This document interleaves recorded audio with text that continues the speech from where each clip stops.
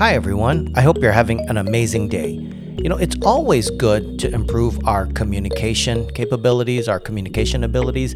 And you've often heard that one of the things to focus on, one of the best ways to do that, is to practice active listening. So today I wanted to talk a little bit about what that means and how to do that a little bit better. If we go into the dictionary and we look at the term listen, in at least an English dictionary, it means to give one's attention to sound. So while this definition does capture the essential part of the definition of listening, I'd submit, though, in a conversation, the goal for listening is understanding. Thus, listening now becomes a process. And as a process, listening involves giving. And it means giving a lot more than mere attention, with your ears, as the definition alludes to. Listening really involves giving with your eyes, your ears, your heart, your effort, your empathy, and so much more.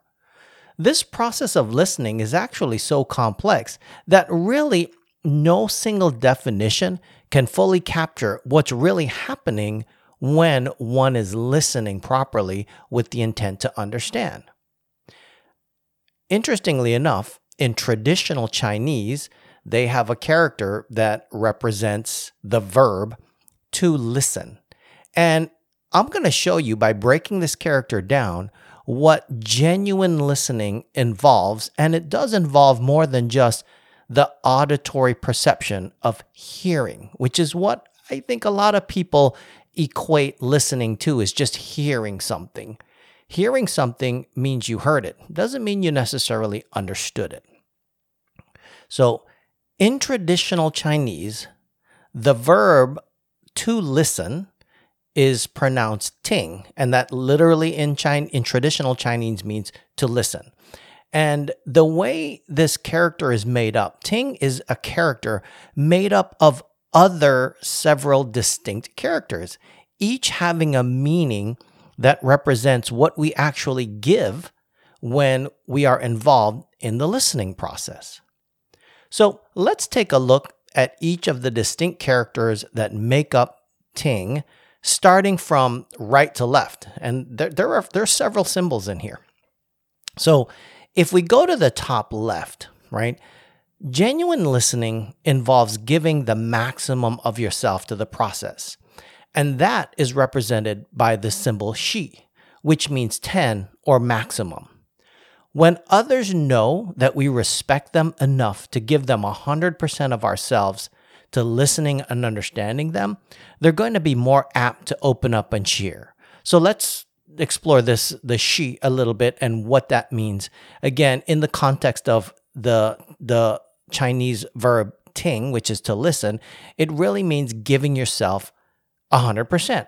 Think about those times when you've been in a conversation with somebody else and they're, quote, multitasking, or they're not paying attention, or maybe they are looking at you, but you can just tell that they're not committed to the conversation.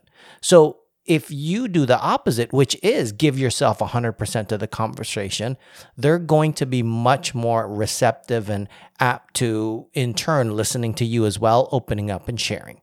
So that's the first character, that's first part of one of the characters in this overall character that makes up ting.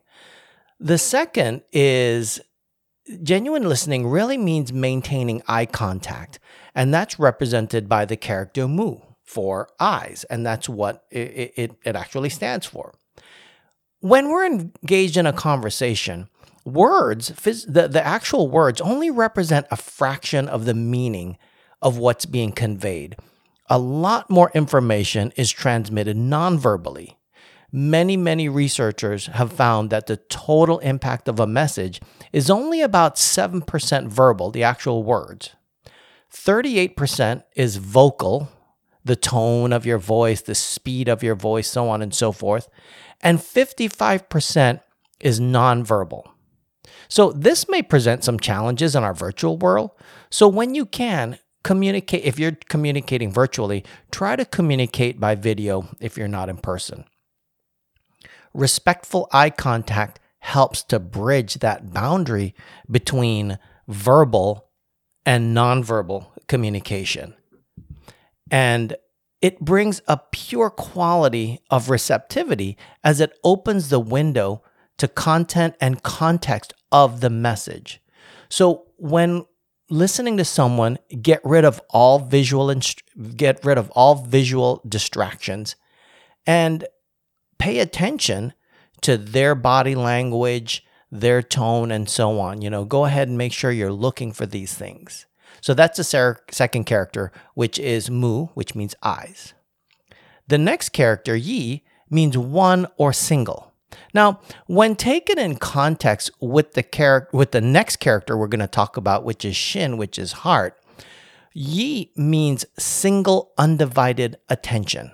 So remember above, so if you can visualize this, at the very top, you have the symbol for maximum, which is shi, which is 10, and then the symbol for eyes. And then a couple characters down, you've got the symbol for shin, which is heart. The thing that crosses this is this symbol, this character yi, which means commit yourself 100% to this conversation, use your eyes and your heart, and pay undivided attention. So that's what that next character means, which is yi, single, give undivided attention. Now, let's come back to the character shin.